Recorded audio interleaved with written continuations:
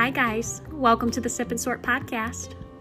Today I am drinking chai tea at home, and I'm going to share with you a conversation I had with Emily McCafferty from accidentalhippies.com. I started following Emily several years ago when I stumbled upon her Cordwood building journey on Pinterest. She and her husband bought 16 acres of raw land, moved off-grid, and built this house with their own two hands. She's going to talk to you about cordwood houses, building off-grid, and living a more simple life, one step at a time. Stay tuned.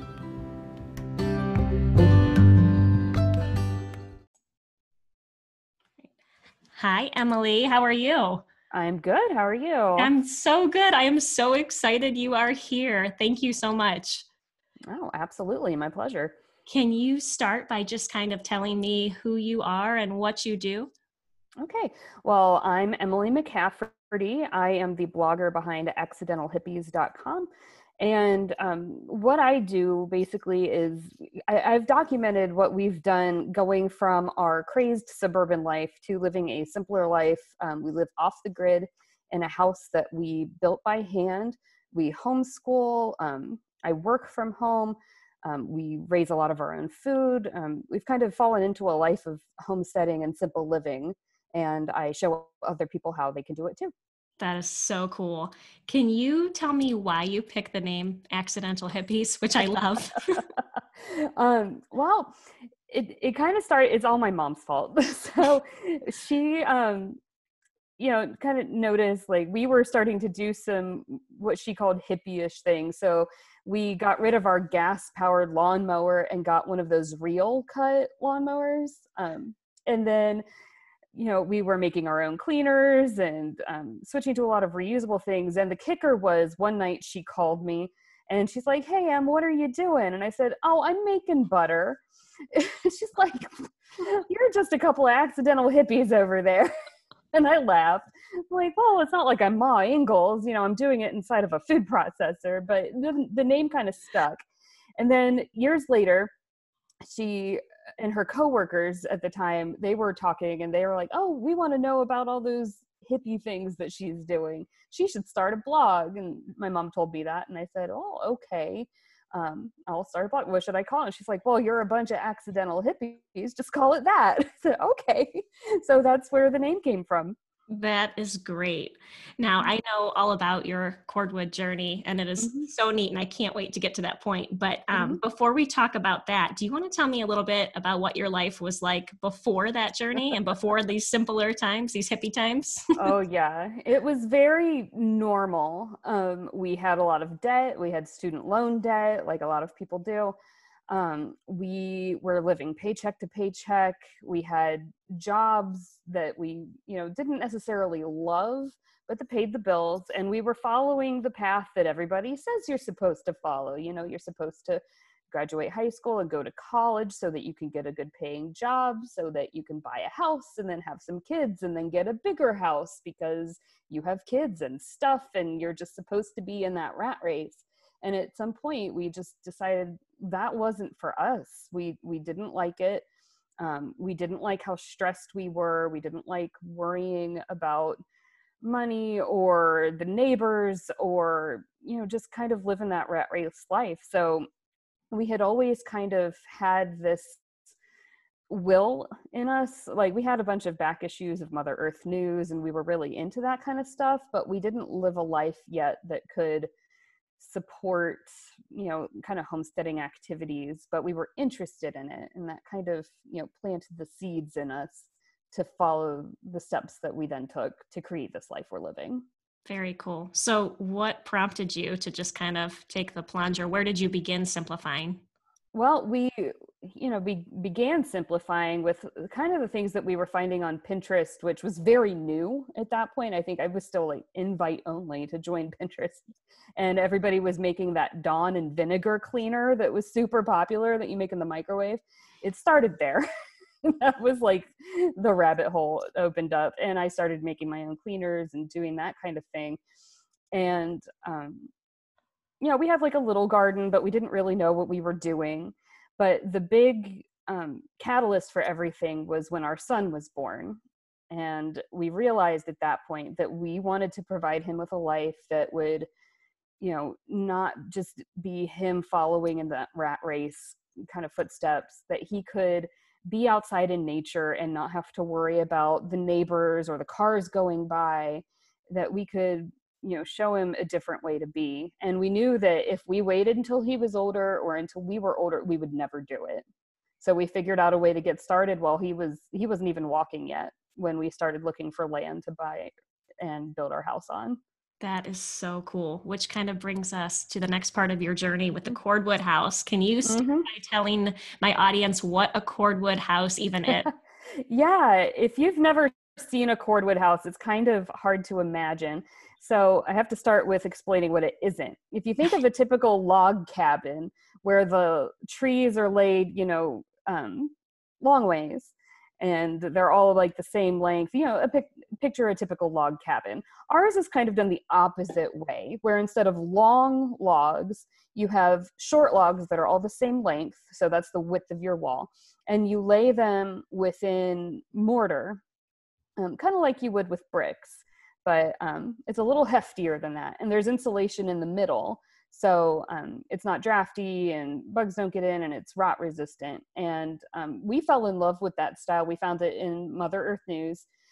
They were talking about how people have built their own houses mortgage free with cordwood. And we loved it for the natural style. The look of it is really unique. It kind of looks like stone from far away. Sometimes when people see pictures of our house for the first time, they think it's a stone house, and it's not. And we liked that it used natural materials that we could source right on our property, that we could harvest ourselves. And that would be a sustainable solution for home building. Very cool. And so that was kind of why you chose cordwood?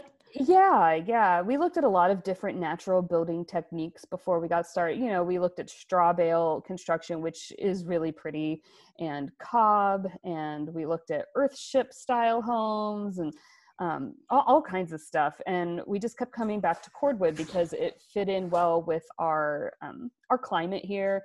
We had the resources readily available. They were all on hand.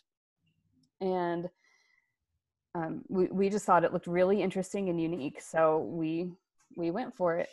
Very cool. How is your home different than a typical home, would you say? In some ways it's very different, and in other ways it's really pretty much the same. So the ways that it's different, our walls are really thick. They're 16 inches thick, and a typical home's walls are 6 inches, and there is a lot of thermal mass there, so it takes that heat and it takes the cold and it holds on to it for a really long time. And it's also a little more insulated too. It works with that thermal mass to make a space that is a lot more regulated in terms of its temperature and its humidity. It doesn't fluctuate as wildly as like our stick-built home did. We used to live in a little ranch house that was built in the 60s. And so like the insulation was minimal. The walls were thin. It took a lot of energy to heat and cool. Before that, we lived in a house that was built in the 1920s that I don't think it had any insulation up in the attic, probably didn't have any in the walls. It didn't have air conditioning. So we were just like sweating buckets all summer long. And our cordwood house doesn't have air conditioning either, but it's a lot easier to maintain a livable temperature all day long versus what we tried to live with in our little 1920s bungalow that we rented. So it's a little more regulated on its own naturally. We also oriented our house to the south using some passive solar principles. So for folks who haven't heard of passive solar before, you use the natural movement of the sun in the sky to regulate the temperature of your house. So we, in the northern hemisphere, we put the front of the house to the south. That's where all the big windows are. And then the sides of the house, like the east and west side, have fewer windows. So you're not getting all that gain in the morning and the evening. And then the back of the house has basically no windows. We have a few just because we wanted to put some back there for light in the bedrooms, but they're small. And in the front, we have huge windows. So we don't use our lights nearly as much because we have a lot of natural lighting. That's very different from the houses that we used to live in as well. But yeah, in some ways it's the same. Like our layout is not a weird home layout. I actually had found our layout on Pinterest, and we sent it to a Cordwood draftsman, and he adapted it to our wall thickness. The inside of the house too has normal walls that we planked with tongue and groove pine. So it kind of looks like a cabin that you might rent, somewhere like in Gatlinburg or in the mountains somewhere. It looks kind of like that. Absolutely. What is the size of the house? Our house is about 1,200 square feet. Maybe a little more if you include the loft up there. The footprint of the house is 30 by 34 with a mudroom on the front that is 8 by 12. And then there's a loft upstairs over the back half of the house. So the front half of the house has this big cathedral ceiling and it's nice and open. And then upstairs in the back half, we have a loft that we use for kind of like an office, playroom, homeschool kind of location. Okay. That is so cool. And you guys did this entirely yourselves. Yep. Yeah. We decided to go at it as owner builders. We hired out a few things, but really just the things that needed either extreme expertise or big equipment that we just wouldn't have the confidence to operate ourselves. But otherwise, yeah, we built the entire thing by hand. We did all of our own framing, all of our own masonry work with the cordwood. We did all of our own plumbing, our electrical work. Yeah, just pretty much everything except for like the big stuff, like the excavation, the septic, the spray foam insulation, the roofing, that kind of stuff. You guys are my heroes. That is just the coolest thing. I love it. What is your favorite part of the house? Or what is the coolest part? There's so many cool things. I really like, in cordwood masonry, you get a chance to use bottle bricks, and you can do this with other natural styles too. You see it in earth ships a lot or in cob houses. But we put in bottle bricks using bottles that we got for free around the community or from friends and family who were saving them for us. And they're all different colors. Sometimes people refer to it as poor man's stained glass. And when the sun comes through those in the morning and in the evenings, they just light up and are so pretty. And it's very unique. I mean, most people who come to visit us have never seen a house like that before. So that's one thing I love about it. The other things I really love about it are how open our space is for being as small as it is. My mom actually lives in an apartment that is the same number of square feet as our house is. And our house feels so much bigger. When I told her that it was the same number of square feet when we were looking at her floor plan, she couldn't believe it. She thought I was lying. I'm like, here's our floor plan.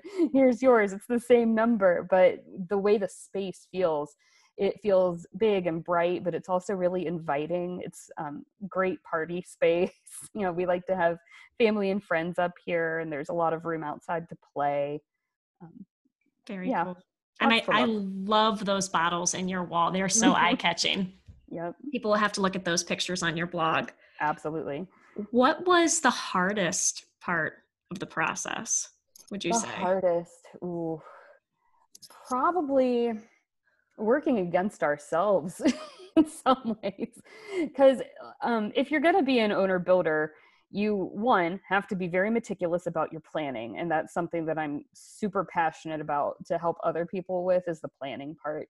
Because if you miss something in that step, you end up having to go back, and you can get yourself in some big trouble sometimes if you don't do enough good planning up front. And there were some things that we had missed that could have ruined the build for us, and it's a lot to jeopardize. So just kind of the nervousness around that, I think, and making sure that you plan really, really well. And then, kind of personality clashing. If you're going to build with a partner or spouse, you have to work well together. And my husband and I do work really well together. We've known each other for basically our whole lives. We met when we were 5 years old. So, if you're going to go at it as a couple and you don't have that strong of a relationship, it can be really difficult, because there were some times that like we had big arguments, or that we had to problem solve together, and it could have gone very badly if we didn't work well together. Oh, I'm sure. I'm sure. How long did the process take from start to finish? And I know you guys are still, continuously doing projects, but maybe until the point where you were able to move in. To the point that we were able to move in took about 2.5 years. So when we actually sold our old house to get the funds to do this, we sold that house in like the end of January 2015 and moved in with my mom and stepdad in their condo. And we bought the land then 2 or 3 months later, in March of 2015. And then it took a while we had to get the excavation done. We had to get the septic field started so that we could get that permit. And then we had to wait for a while, because by the time we ended up getting our building permit, it was October, and no concrete company would come do a job at that point. They said, you're going to have to wait till spring.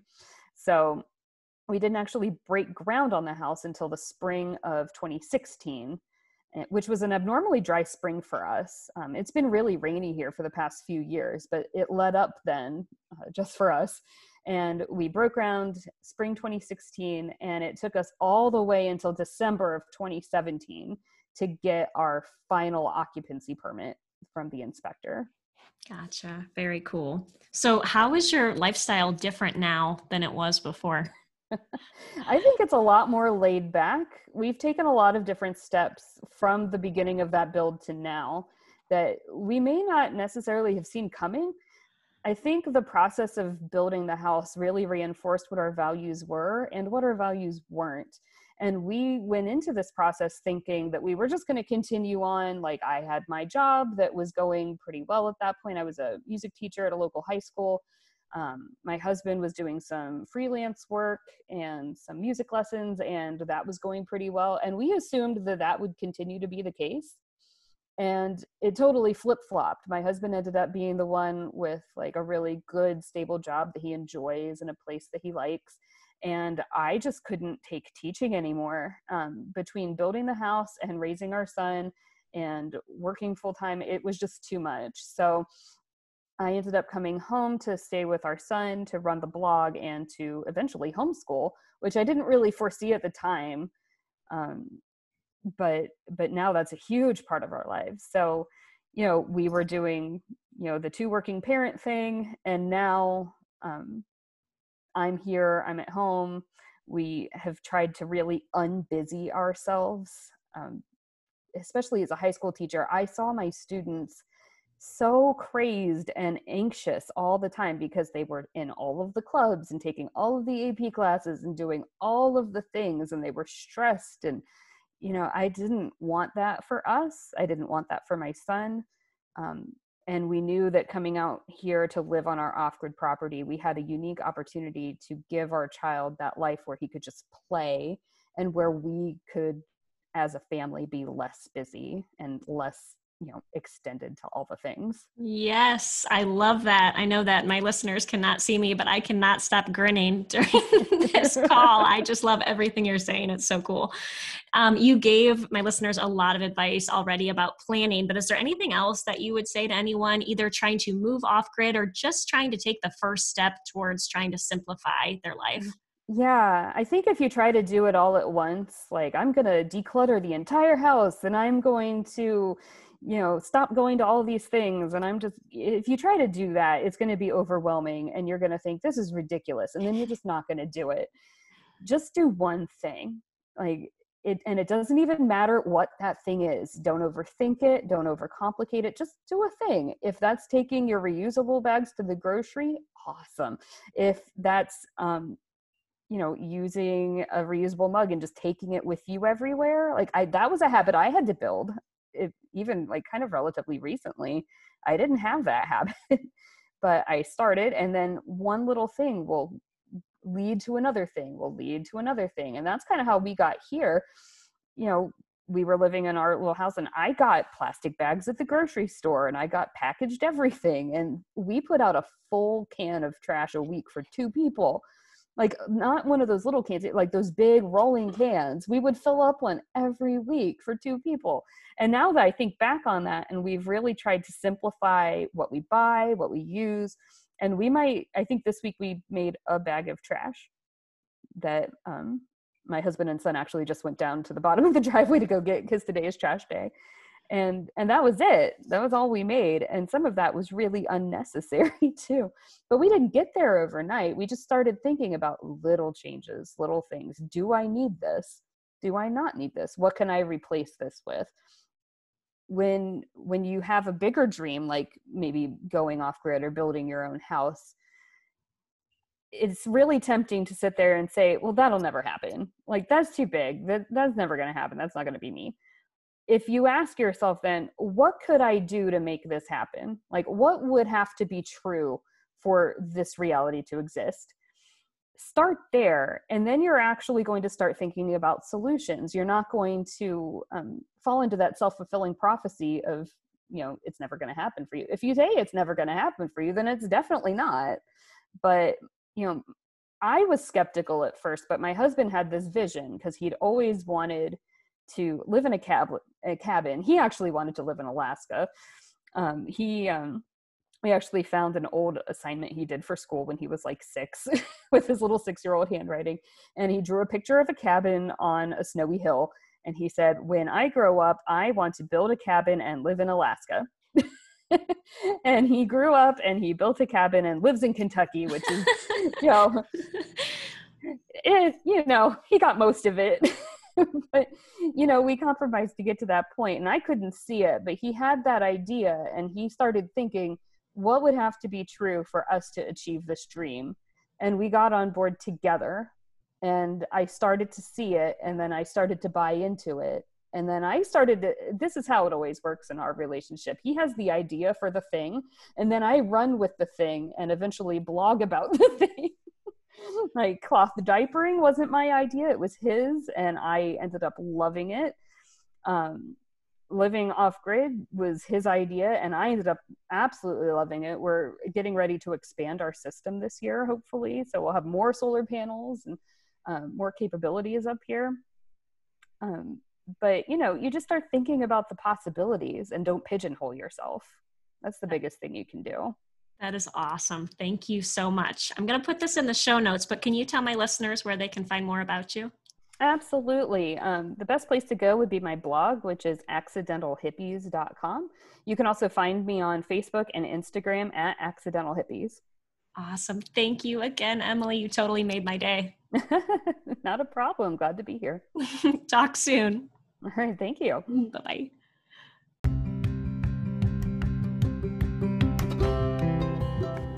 I hope you enjoyed that conversation with Emily, and I hope to definitely do a part 2 episode with her in the future. As always, if you're looking for more guidance and support during your own journey to a more simple, less cluttered life, head over to my website at theorderlynest.com and sign up for my Sip and Sort Sunday email challenges. You can also join my Facebook group at the Orderly Nest Community, where we currently have a decluttering challenge going on. And if you're enjoying this podcast, it would be really helpful if you could please leave me a rating or review. Talk soon. Cheers.